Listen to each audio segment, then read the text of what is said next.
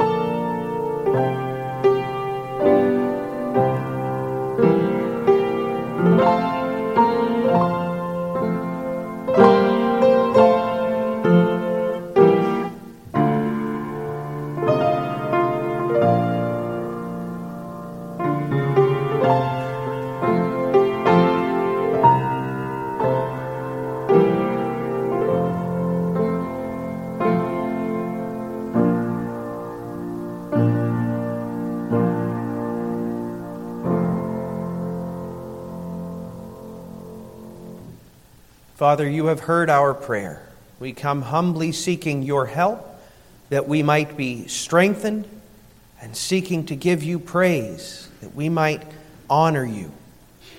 Work in us and through us this day in a manner that is pleasing to you. In Jesus' name we pray it. Amen. Let's stand together.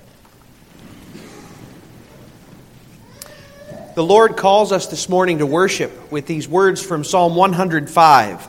Oh, give thanks to the Lord, call upon His name, make known His deeds among the peoples. Sing to Him, sing praise to Him, tell of all His wondrous works. He is the Lord our God, His judgments are in all the earth. He remembers His covenant forever, the word that He commanded for 1,000 generations. Congregation of our Lord Jesus, from where does your help come? Our help comes from the Lord, the maker of heaven and earth. Hear now His greeting. Grace to you and peace from God the Father and from our Lord Jesus Christ, who gave Himself for our sins, that He might deliver us from this present evil age, according to the will of our Heavenly Father, to whom belong the glory and the honor forever and ever. Amen. Let us sing praise together to the Lord from number 210. Number 210 in your Psalter hymnal. We'll sing stanzas 1, 2, 3, and 10.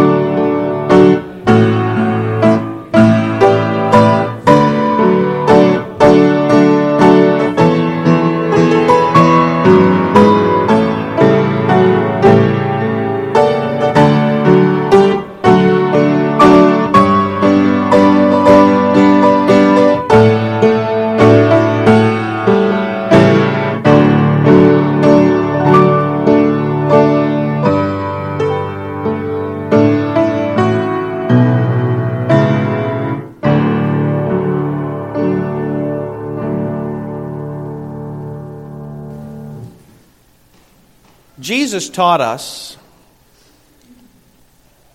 that our obligation before God is both simple and absolutely comprehensive. We are called to love the Lord our God with all our heart, with all our soul, with all our mind, and with all our strength.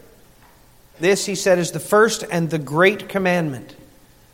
And there's a second which is like it: you shall love your neighbor as yourself. Simple. Our children can understand that. And yet not one of us manages to uphold it. Which means that if we are to stand before God, we can't do it on the basis of the merits that we have obtained, on the basis of what we have done, but only on the basis of what God has done for us through His Son Jesus. And He's done everything. Romans 6 tells us we know that our old self was crucified with Christ in order that the body of sin might be brought to nothing, so that we would no longer be enslaved to sin. You see, that's how we started, was enslaved, unable to not rebel against God, unable to not do what was wicked in His sight. But for those who trust in Christ, who are joined to Him by faith, we've been crucified. We've died to sin. The chains have broken off. For one who has died has been set free from sin. Now, if we have died with Christ, we believe that we will also live with Him. We know that Christ, being raised from the dead, will never die again. Death no longer has dominion over Him. For the death He died to sin once for all. But the life He lives to God. So you also must consider yourselves dead to sin and alive to God in Christ Jesus. Which means that command that we are to love the Lord our God with all our heart and soul and mind and strength, and that other command to love our neighbor as ourselves, that no longer condemns us. Now that shows us how we're to reveal our faith, how we're to show our gratitude, but only if we're in Christ. And so our calling, hearing that, is to confess to Him and to ourselves and to all the world that our hope and our life are found in Christ. And so we do that now by singing together hymn number 376, O Christ, our hope, our heart's desire. We'll sing all four stanzas as our confession.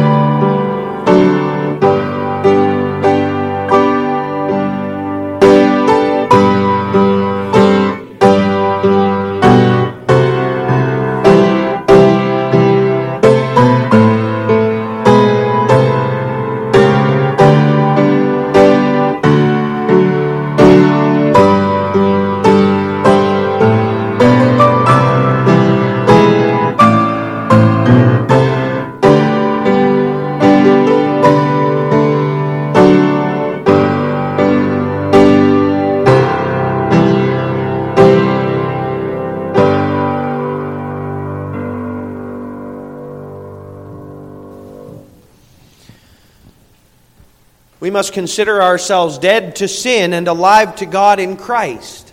And that we might do so as those who've been delivered from our slavery to sin and death, God gives us His law. That law which once condemned us now guides us in a life of gratitude. And so God says to us, I am the Lord your God, who brought you out of the land of Egypt, out of the house of slavery. You shall have no other gods before me. You shall not make for yourself a carved image, or any likeness of anything that is in heaven above, or that is in the earth beneath, or that is in the water under the earth. You shall not bow down to them or serve them. For I, the Lord your God, am a jealous God, visiting the iniquity of the fathers on the children, to the third and fourth generation of those who hate me, but showing steadfast love to thousands of those who love me and who keep my commandments. You shall not take the name of the Lord your God in vain, for the Lord will not hold him guiltless who takes his name in vain. Remember the Sabbath day to keep it holy. 6 days you shall labor and do all your work. But the seventh day is a Sabbath to the Lord your God. On it you shall not do any work, you, nor your son or your daughter, your male servant or your female servant, or your livestock, or the sojourner who is within your gates. For in 6 days the Lord made heaven and earth, the sea, and all that is in them. And he rested on the seventh day. Therefore the Lord blessed the Sabbath day and made it holy. Honor your father and your mother, that your days may be long in the land that the Lord your God is giving you. You shall not murder. You shall not commit adultery. You shall not steal. You shall not bear false witness against your neighbor. You shall not covet your neighbor's house. You shall not covet your neighbor's wife, nor his male servant or his female servant, his ox or his donkey, or anything that is your neighbor's. That last one's the hard one, isn't it? Shows that it's not just about how we look. It's not just about the things that we outwardly do. It's even about the desires of our heart. God wants us to show our gratitude for Christ and our faith in Christ in every aspect of life. And that means we need His help. So we come to Him in prayer. As we do so, a number of prayer updates and concerns. Obviously, we need rain. We need to be praying for that. So let's keep that in our prayers. A lot of folks mourning. We had Julia's funeral was on Thursday, and there are a lot of folks hurting among our young people. Pray for comfort and encouragement and confidence arising out of the gospel. Bruce and Linda Smith are mourning the death of Linda's stepmother, Laura Brucker, who was taken to be with the Lord on Tuesday. And that funeral's coming up on Monday. It's going to be a private family affair, but pray for the Smith and Brucker families. We rejoice that James Sneller is feeling better. He suffered a concussion last week during a pool-related incident. So praise the Lord for the healing God has given to little James. Barrett Gritter also, John Timmerman's grandson, had surgery last week on Wednesday, and that went well. His recovery is going well, so praise the Lord for that. Also, Jim Walthorn was cleared. He's been recovering from a bone marrow transplant, and he's been cleared to return home to Big Rapids. So praise the Lord for that healing. And pray for Peter Chapkus, who is soon to get out of the Army and is figuring out what comes next. Pray that God would grant guidance. Those are the big ones. There's so many little ones. We need to pray that God would uphold our brothers and sisters in all of their needs and in all of their struggles. So let's do that. Let's ask for His care. Lord, our Heavenly Father, when we focus for just a moment on the needs and the worries and the fears and the weakness, we're overwhelmed. overwhelmed by the realization that we are not enough, that we are far too weak.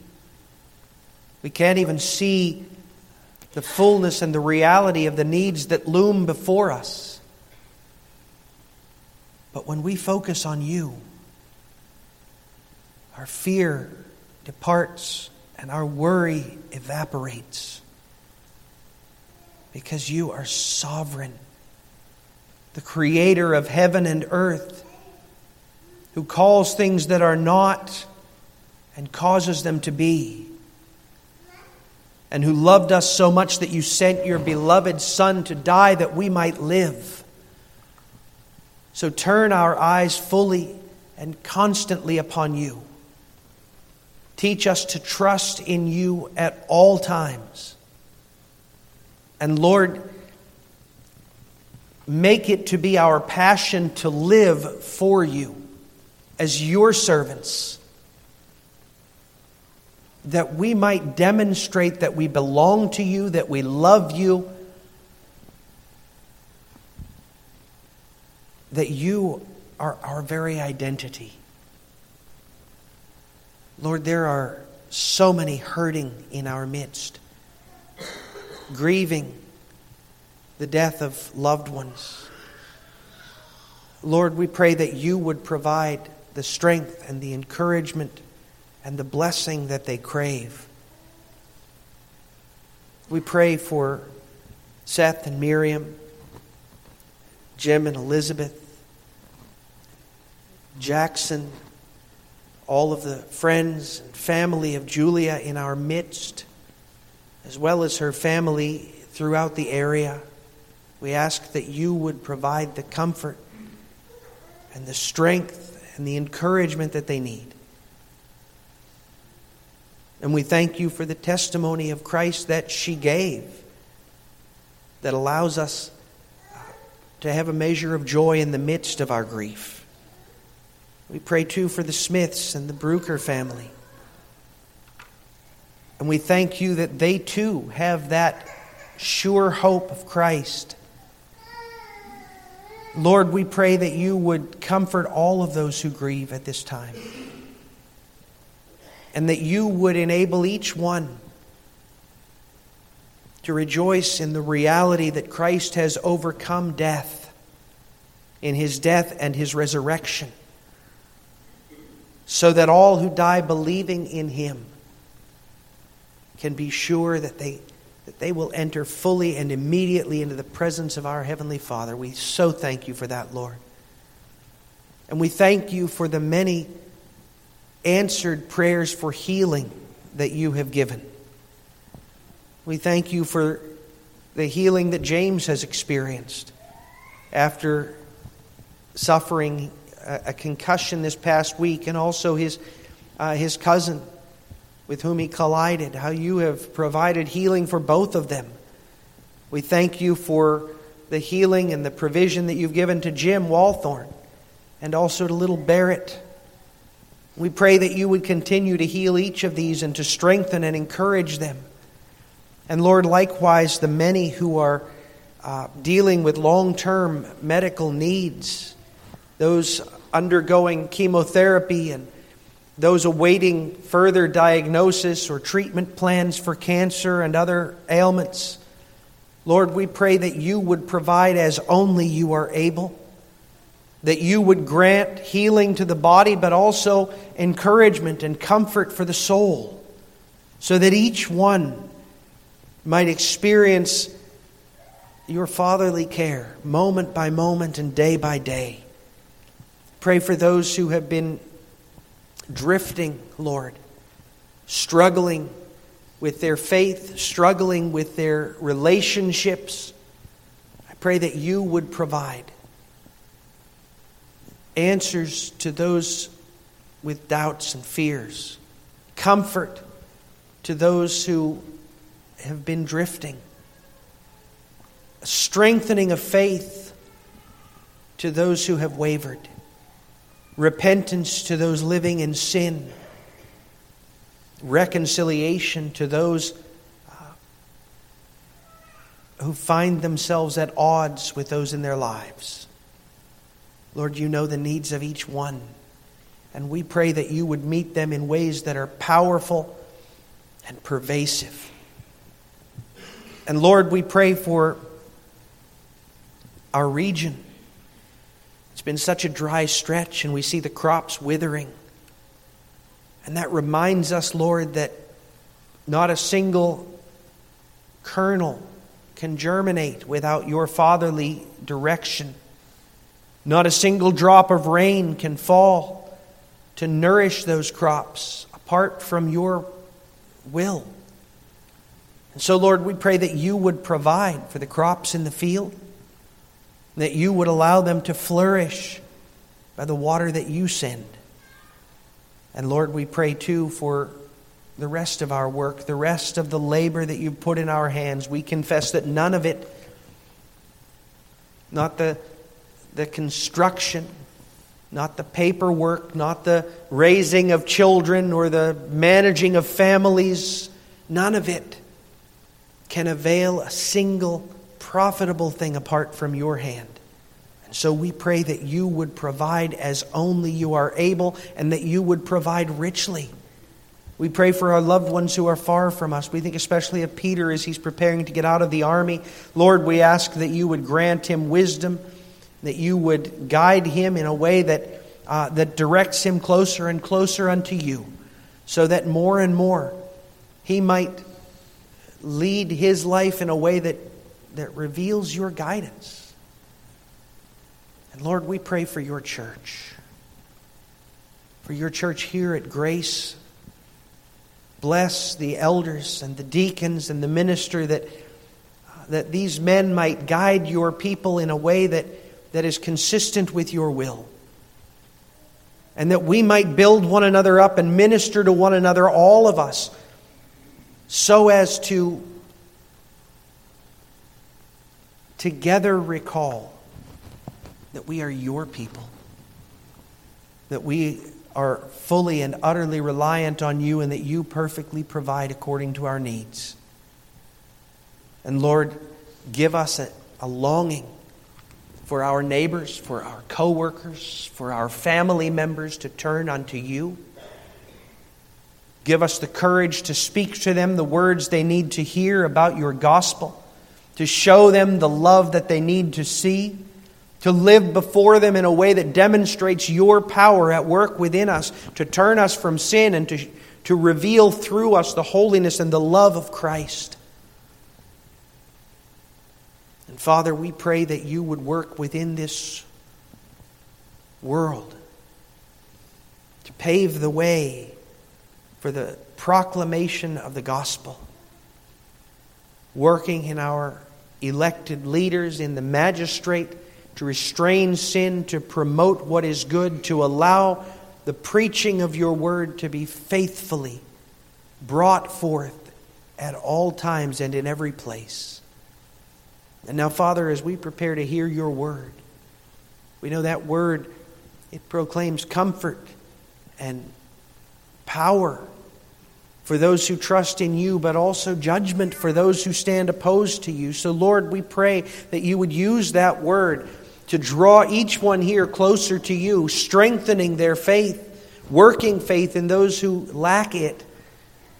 But also, Lord, cause it to fill us with compassion for those who yet stand against you, that we might be instruments to reach out to them and to draw them near to you. Father, we pray this in Jesus' name. Amen.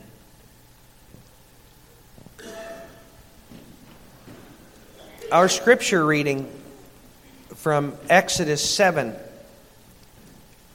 strongly emphasizes the spiritual war that was happening in Egypt as God was preparing to deliver his people from there. But that's not just about Egypt. That spiritual war is happening here in America and throughout the world, as those who hate God demonstrate their rebellion, demonstrate their hatred in the way that they speak, in the way that they educate, in the way that they govern, in the way that they work, in all of life. Psalm 2 reminds us that it's a spiritual war, and reminds us that the only escape is by bowing before the Son of God, who is the King of Kings, who will willingly provide deliverance and life and help to all who trust in Him, but who will judge those who refuse. So let's recall that as we stand and sing together Psalm 2 from Selection B. This is a tune that you should be able to find familiar. It's a fairly recognizable, I think, tune. But we're going to sing all the stanzas as we prepare to turn to God's Word. 2, Selection B.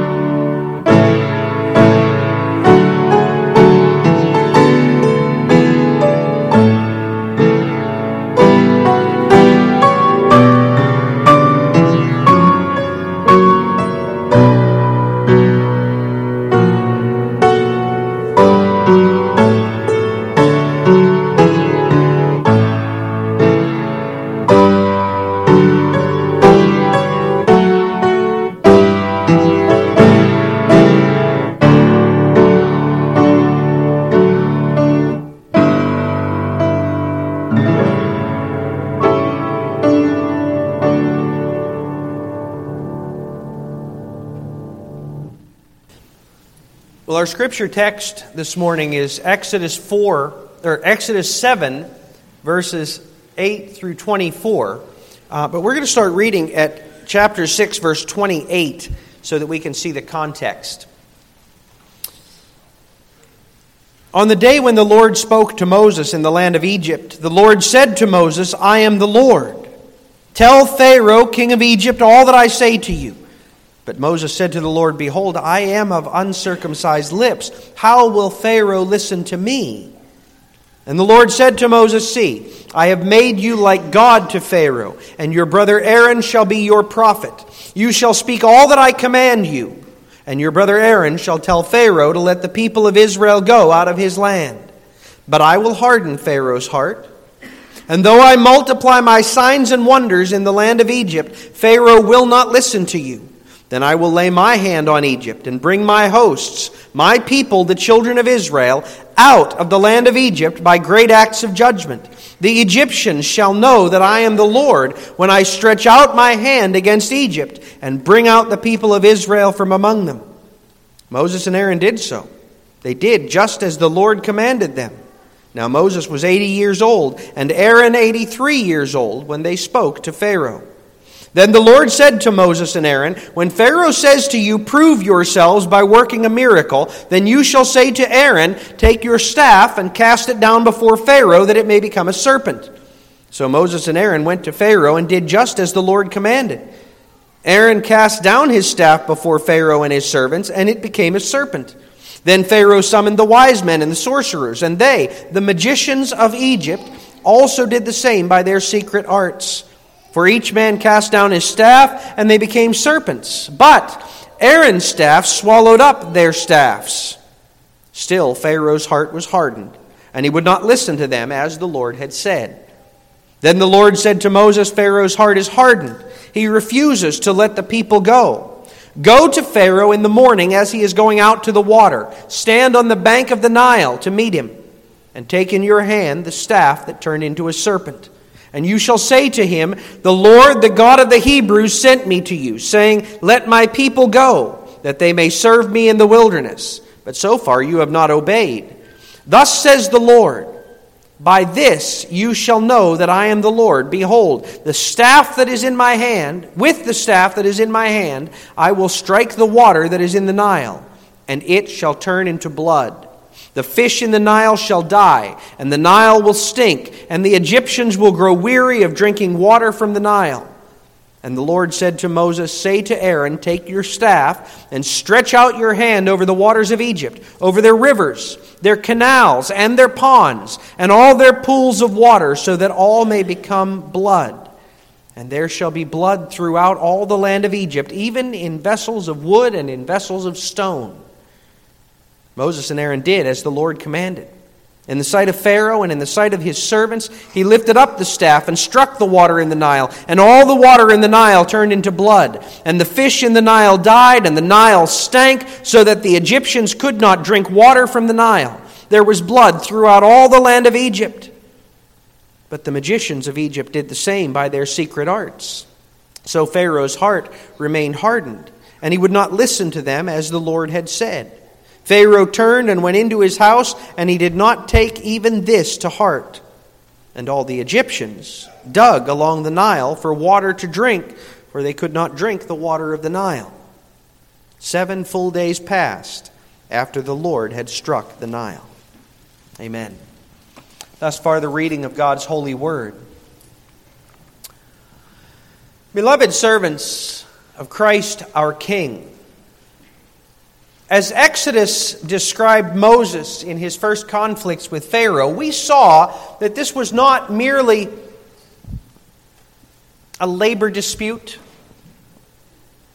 It was not merely a geopolitical clash.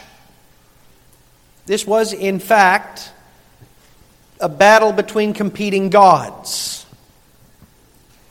It was a battle in a war, in fact, that began in the Garden of Eden and will not fully end until the final day of judgment.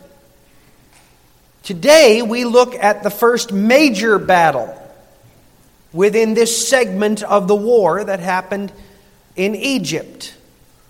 And we're going to find that it's filled with symbolism. In fact, each of the plagues that God pours out on Egypt is filled with symbols and lessons. You see, our God is sovereign. He does nothing without intending to teach His people by it about Him and about His will for them. In delivering His people from Egypt, God was doing far more than simply rescuing His people from an intolerable situation. He was just delivering before His people a series of vivid lessons that would help them to understand the world in which they live, their identity within that world, His identity as their God, and their calling for how they are to live in a world where multitudes worship false gods that are really just figments of their imaginations that they have brought forth in order to justify not serving the true God. And God caused Moses to write it all down for us because it's not just a history lesson about an ancient people. We still live in the midst of the war. We still live in the midst of people who serve false gods by which they seek to justify their devotion to rebellion, their stubborn refusal to serve the true and living God. And as we come to this first plague poured out upon Egypt, we find that God uses that plague to demonstrate for us and for all of ancient Israel the end, the judgment. Right at the very beginning, He wants us to see the end game. And the end game is judgment on all who stand against Him. The theme of this passage is quite simple. The Lord displays His coming judgment.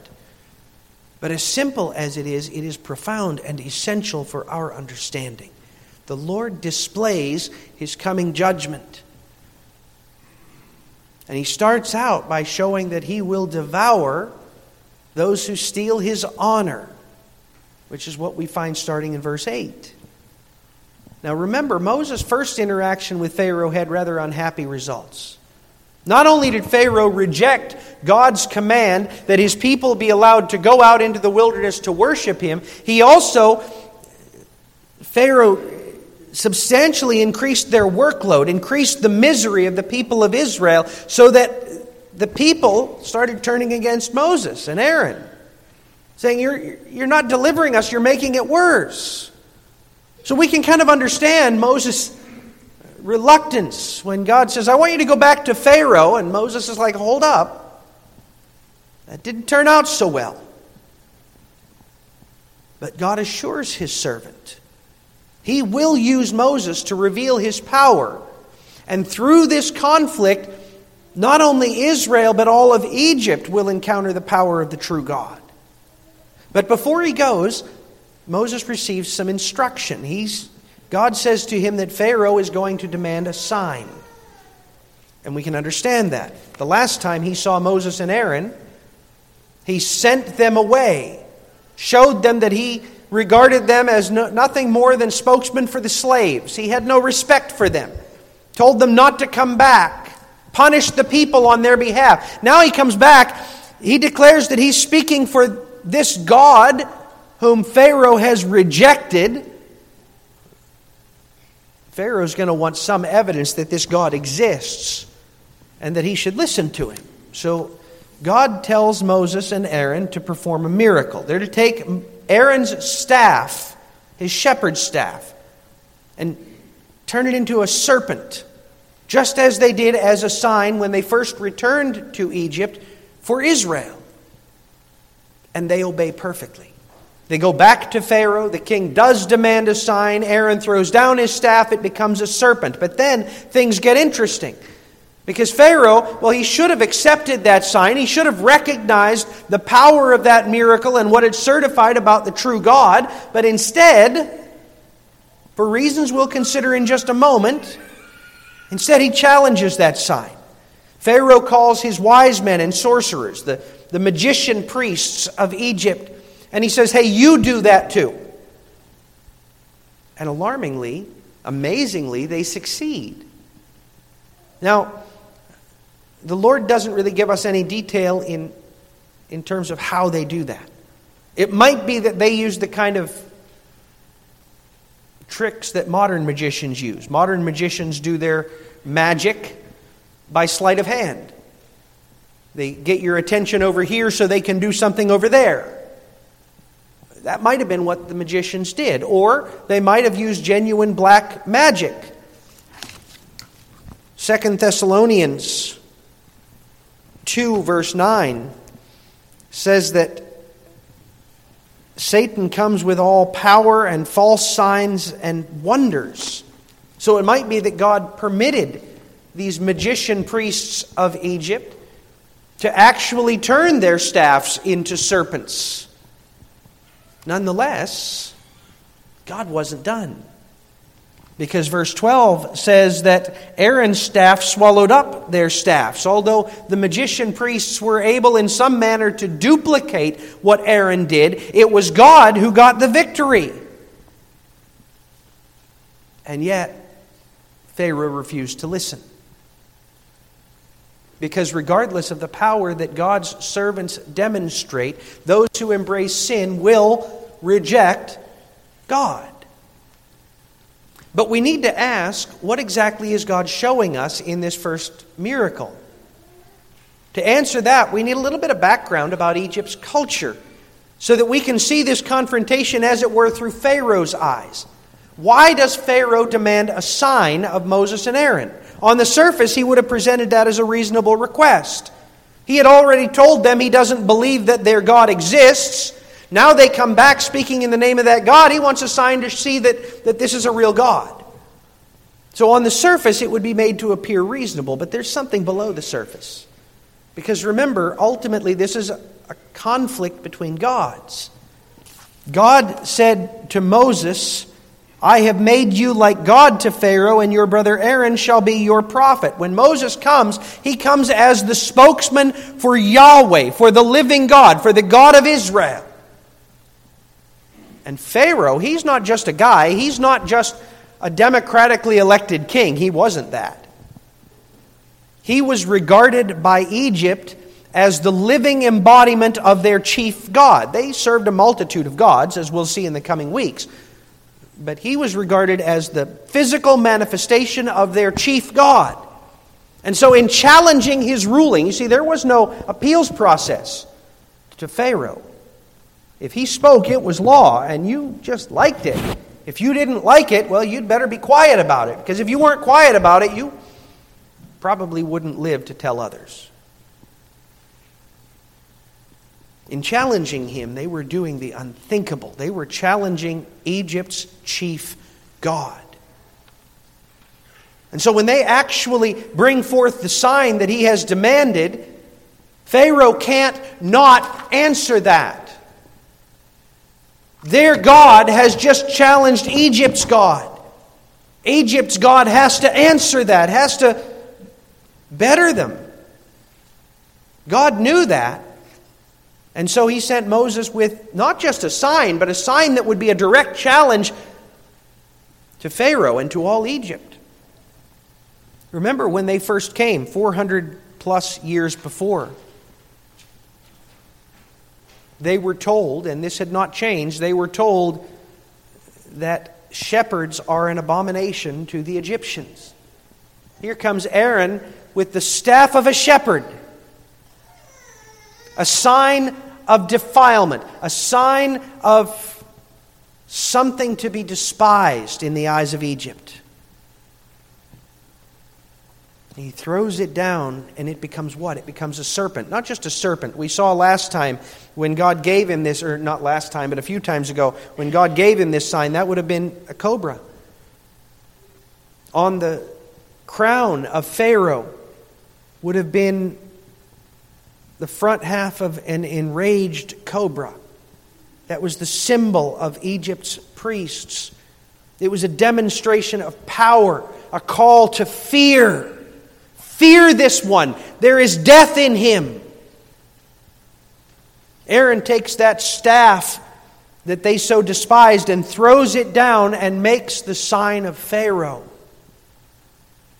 He was demonstrating the God whom we serve, the God for whom we speak.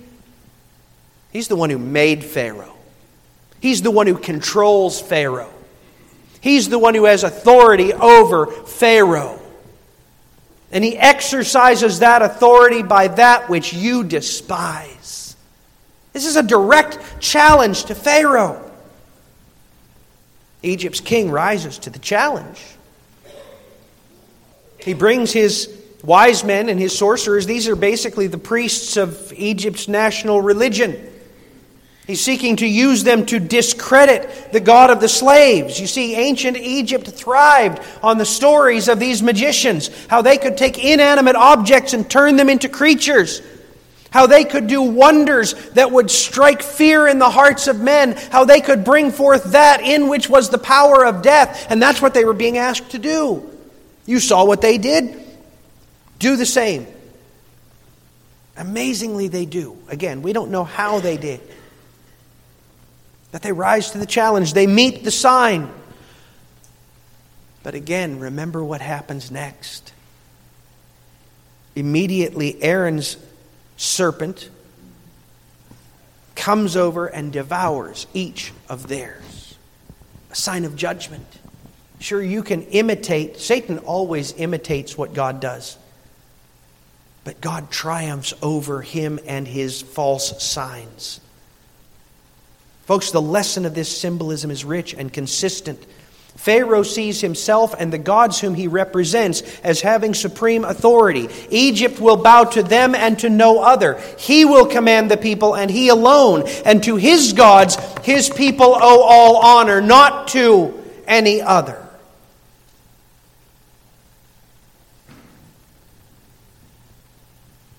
That's the culture where we live today.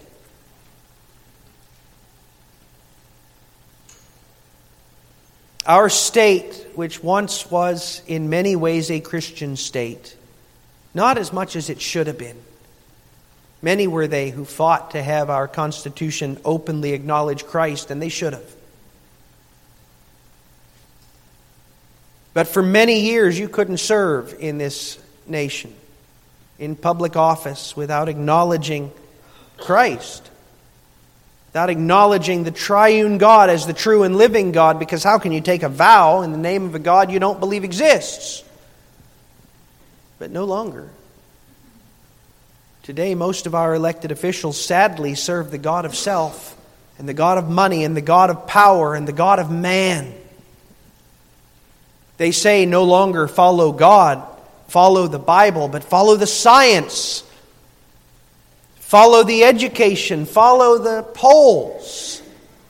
And woe to him who openly acknowledges the emptiness of those false gods. They don't have any problem with us if we sit down and shut up and let them say what they want to say. If we bow before their little altar and fly a rainbow flag in acknowledgement of their pride and acknowledgement of their false gods. That's why they don't bother the mainline churches. But if you dare to challenge them, if you dare to say there is only one God and that's not it, if you dare to say that man is not a God but must bow to the true and living God, if you dare to say that this is truth and whatever this says must be acknowledged as truth, they will challenge you. They will demand a sign.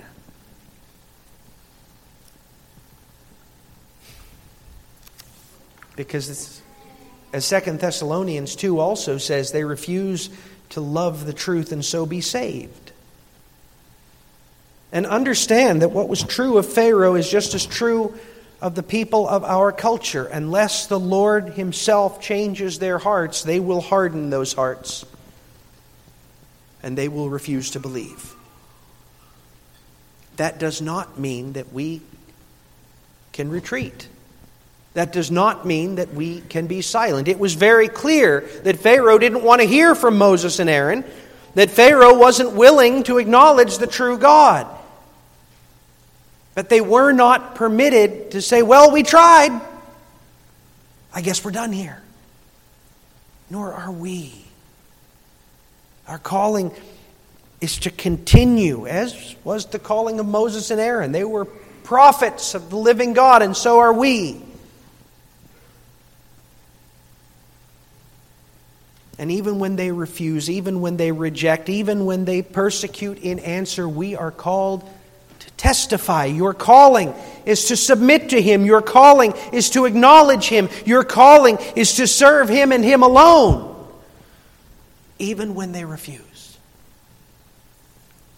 God's not done, because Pharaoh is not in this alone. He's the ringleader, but his people follow him willingly. And so with the next sign, God reveals that He will destroy those who serve His enemies. The section begins in verse 14 with the Lord pronouncing a verdict concerning Pharaoh. He says Pharaoh's heart is hardened. He refuses to let the people go. Now throughout Exodus, we read God pronounce a similar verdict, that Pharaoh's heart is hardened. But usually He uses a Hebrew word that means strong. In other words, he's rebelling powerfully. He's strong-willed in his rejection of God. But here, interestingly, he uses a different word, a word that means heavy. At the very start of the actual plagues, God declares a verdict against Pharaoh that is uniquely Egyptian. You see, they had a unique view of the judgment. They believed that after men die, they come before justice. And their heart is taken and put on the scales of justice. On one side, you remember the kids, the scales we're talking about, like we have in Vacation Bible School, where we decide who brought the most money, the most coins, the boys or the girls. Well, using a scale like that, they believed that they believed that righteousness was lightweight. And so they believed the feather of righteousness was put on one side, and the man's heart was put on the other. And if his heart was heavy, that would show that it was filled with sin and unrighteousness and injustice, and he would be devoured. And God says here that Pharaoh's heart is heavy.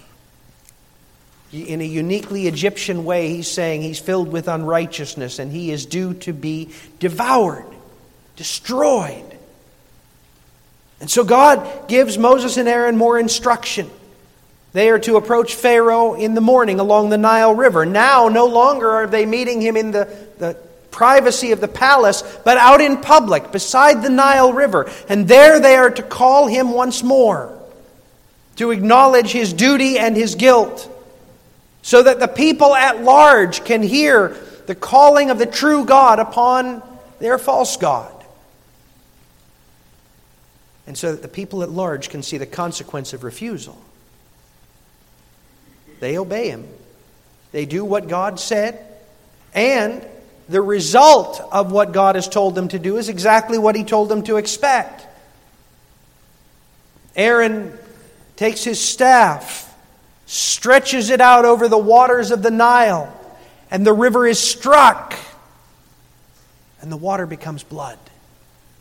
The water of the river, the water of the many canals that stretch out from it, the water of the retaining ponds and the reservoirs, even the water in the wooden and stone vessels immediately turn to blood.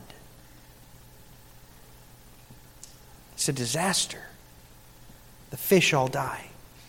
The water is undrinkable. It stinks. The whole land stinks of blood. Now, there are... Well, we should note, that's not the end, because Pharaoh calls his magicians again. Apparently, the water underground was not changed. The water that wasn't on the surface was still water. It hadn't turned to blood. And so the Egyptians draw some of that water. Now, there weren't many wells in Egypt at the time. There wasn't a need for many wells. Most of the people were located around the Nile River. And that provided all their drinking, all of their cleaning, all of their needs for water. But there were a few wells, so they drew some water from the wells, and the magicians also turned the water into blood. Now, there are many among the scholars of today who say this didn't really happen. It wasn't really blood. See, what happened, they say, they postulate, is that there was flooding upstream in an area where the soil is red. And so it caused the river to look like blood, to look red. And the smell and the fish kill, that was probably from a bloom of microorganisms or toxic bacteria that filled the water at the same time. That would have caused the stench. And of course, the dying fish would have also caused a stench. But here's the thing, that's not what God says here, is it? He says all the water turned to blood. Not just the water of the river and the connected canals, but also the ponds and the reservoirs and the separate vessels. All of the surface water turned to blood. And Pharaoh wasn't dumb. He knew the difference between polluted water and blood. He wouldn't have been very impressed by some muddy water. God did exactly what He said He would do. Now, the magicians, as I said, also turned some water into blood. But note the irony in that. They did not reverse the curse that God had sent on the land. They did not turn the blood into water again. They turned some of the little water that had not been transformed also into blood, rendering it unfit for consumption, rendering it a curse. You see, that's what God's enemies always do. They can't overturn the curse that God sends. All they can do is increase the suffering and the misery of those who serve them. Nonetheless, Pharaoh, again, hardens his heart, refuses to listen. But we need to know, what is this sign all about? What's the message to it? What's it proclaim? Again, this is a sign familiar to Moses. When he first came back to Egypt, he was given several signs by God, one of which was the turning of the staff into a serpent, and one of which was taking water from the Nile, pouring it out on the earth, and it turning into blood. But that was limited. That was a small amount. It was a bucketful. This is unlimited in a magnitude that we can't even imagine. All the surface water of Egypt turning into blood. Now, here's the thing. It's hard to overestimate the significance of the Nile River to Egypt. For good reason. The waters of the Nile were seen as the nation's life source. Obviously, they drank from it, and they used it to irrigate their fields. But also the fish that comprised much of their diet they drew from it. The silt of its annual floods made their fields fertile. They sailed its waters to ply their trade with inland nations. It provided them with national security.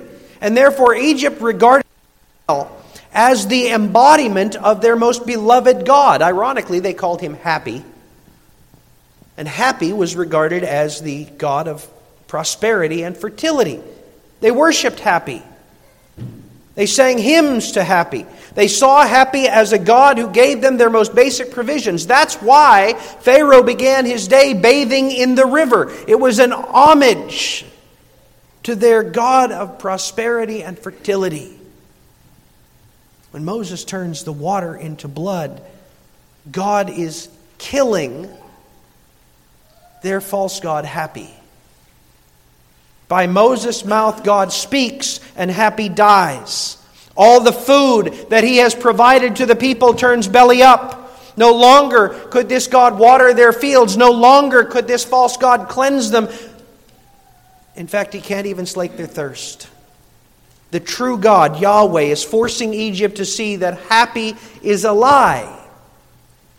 That it is Yahweh who is the source of all that is good. He provides the food they eat. He waters their field. He fulfills their thirst.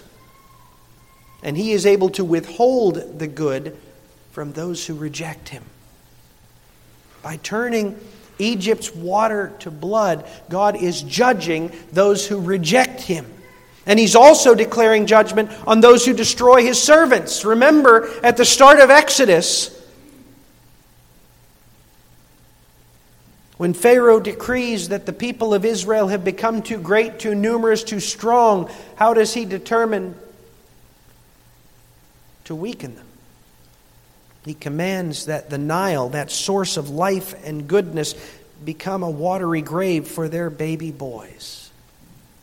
And so now God, in His first act of judgment against Egypt, takes that source of life and fills it with death. Perfect is God's justice. But understand, the lesson is not for Egypt alone. This plague proclaims a lesson for all of mankind. All of humanity was created with the purpose of serving and glorifying God. That's why we were made. That's why we were given our gifts. That's why God sustains us every single day. When folks turn aside to worship and serve that which is false, they take from God what belongs to Him. They steal His honor. They rob Him of His glory. And that is the worst sin we could commit. So this plague doesn't proclaim judgment merely against those who serve Hapi and Pharaoh. It proclaims judgment against Hindus and Muslims and Mormons. It proclaims the destruction of atheists and humanists who exalt man to the throne. It proclaims a warning of impending judgment to those who deify the environment or their jobs or their reputations or their families. God alone deserves the honor of being regarded as God. And He will destroy those who serve anyone else. You know, Exodus 7 isn't the only place in the Bible where water is turned to blood. The Bible's last book declares a very similar judgment. In Revelation 16, we're told about God pouring out on the land the 7 bowls of the wrath of God. Now there's debate on whether the initial judgment here refers to Israel in its unbelief, in its rejection of Christ, or all the world. I happen to believe it's yes. It's both. It's a proclamation of judgment on unbelieving Israel and on all who refuse to serve the true and living God. And the second pouring out of a bowl of wrath, it's poured out into the sea, and it became like the blood of a corpse, and every living thing died that was in the sea. The third angel poured out his bowl into the river and the springs of water, and they became blood.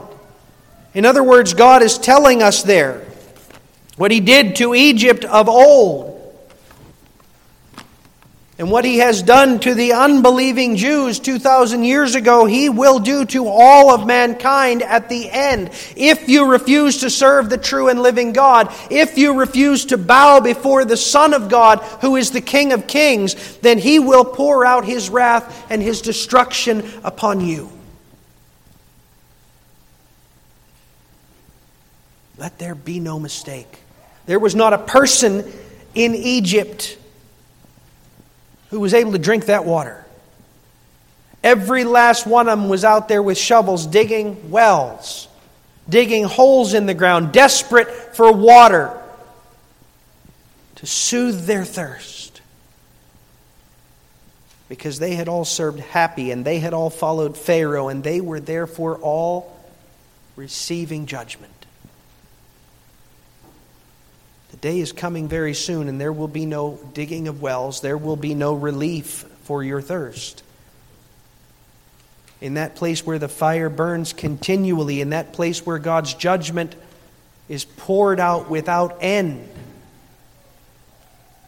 they will cry out for relief. They will gnash their teeth. They will beg for mercy, but it's past the time of mercy. And yet, in His mercy, God has not allowed that time to dawn yet.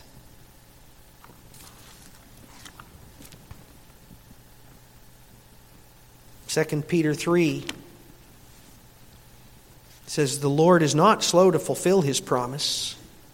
He is patient toward you, not wishing that any should perish, but that all should reach repentance. He has delayed pouring out that bowl of wrath upon all of mankind because He's giving everyone opportunity to turn, to repent, to refuse to worship the false gods of this world, the gods of man, the gods of environment, the gods of science, the gods of politics and power, to serve the true God who alone can save. But if we've turned to Him, then, beloved, we've already been judged. Ephesians 2 says, "You too once lived in the passions of your flesh, carrying out the desires of the body and mind, and were by nature children of wrath like the rest of mankind." We all started in the same place. We all started worshiping man, worshiping self, serving the false gods. But God, being rich in mercy, because of the great love with which He loved us, even when we were dead in our trespasses, made us alive together with Christ.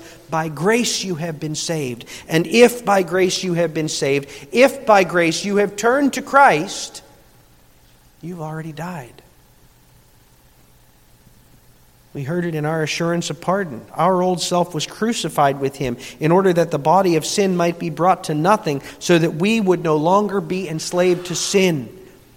For the one who has died has been set free from sin. Now, if we have died with Christ, we shall also live with Him. It's the only escape. But it's an escape that is absolutely sure, that is absolutely flawless. Ponder this coming week in the warmth of the season, as you're pausing from your labor to take a long drink of cool water. Ponder the judgment, the destruction, the endless misery that is coming on those who insist on worshiping their false gods, on hardening their hearts in rebellion. And may God cause each one of us to turn to the living water of Jesus Christ, who has already suffered, who has already died, that we might live eternally. Amen. Let's pray. Father, you have been merciful beyond measure. For though we deserved your wrath, yet you poured out grace. Work in our hearts, that we might receive the grace of Christ, that we might trust in Him always. And Lord, open our lips that we might tell others that there is refreshment, that there is life, that there is eternal joy for those who bow the knee before the King of Kings and the Lord of Lords.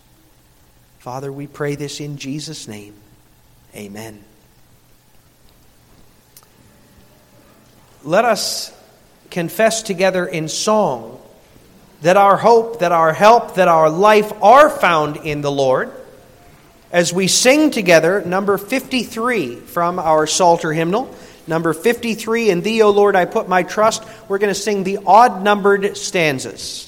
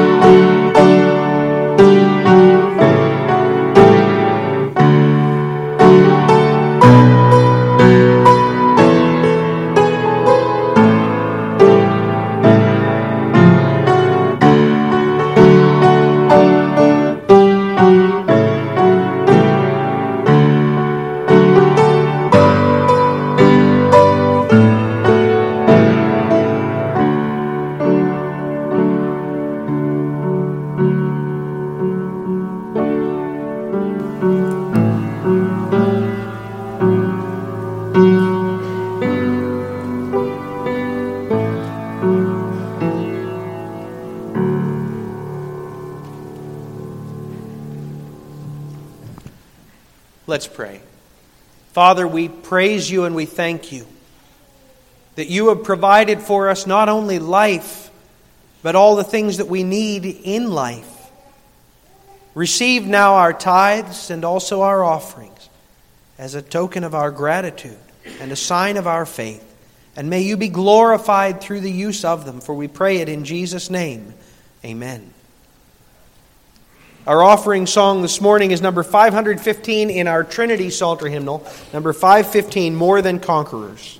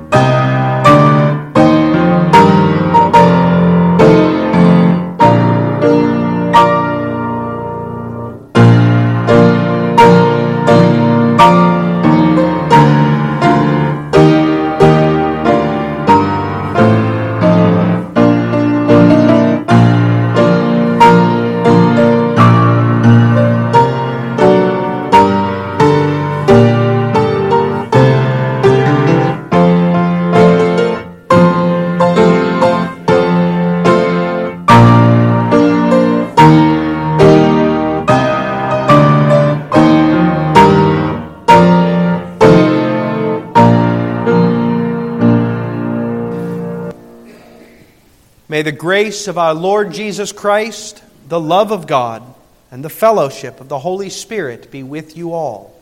Amen.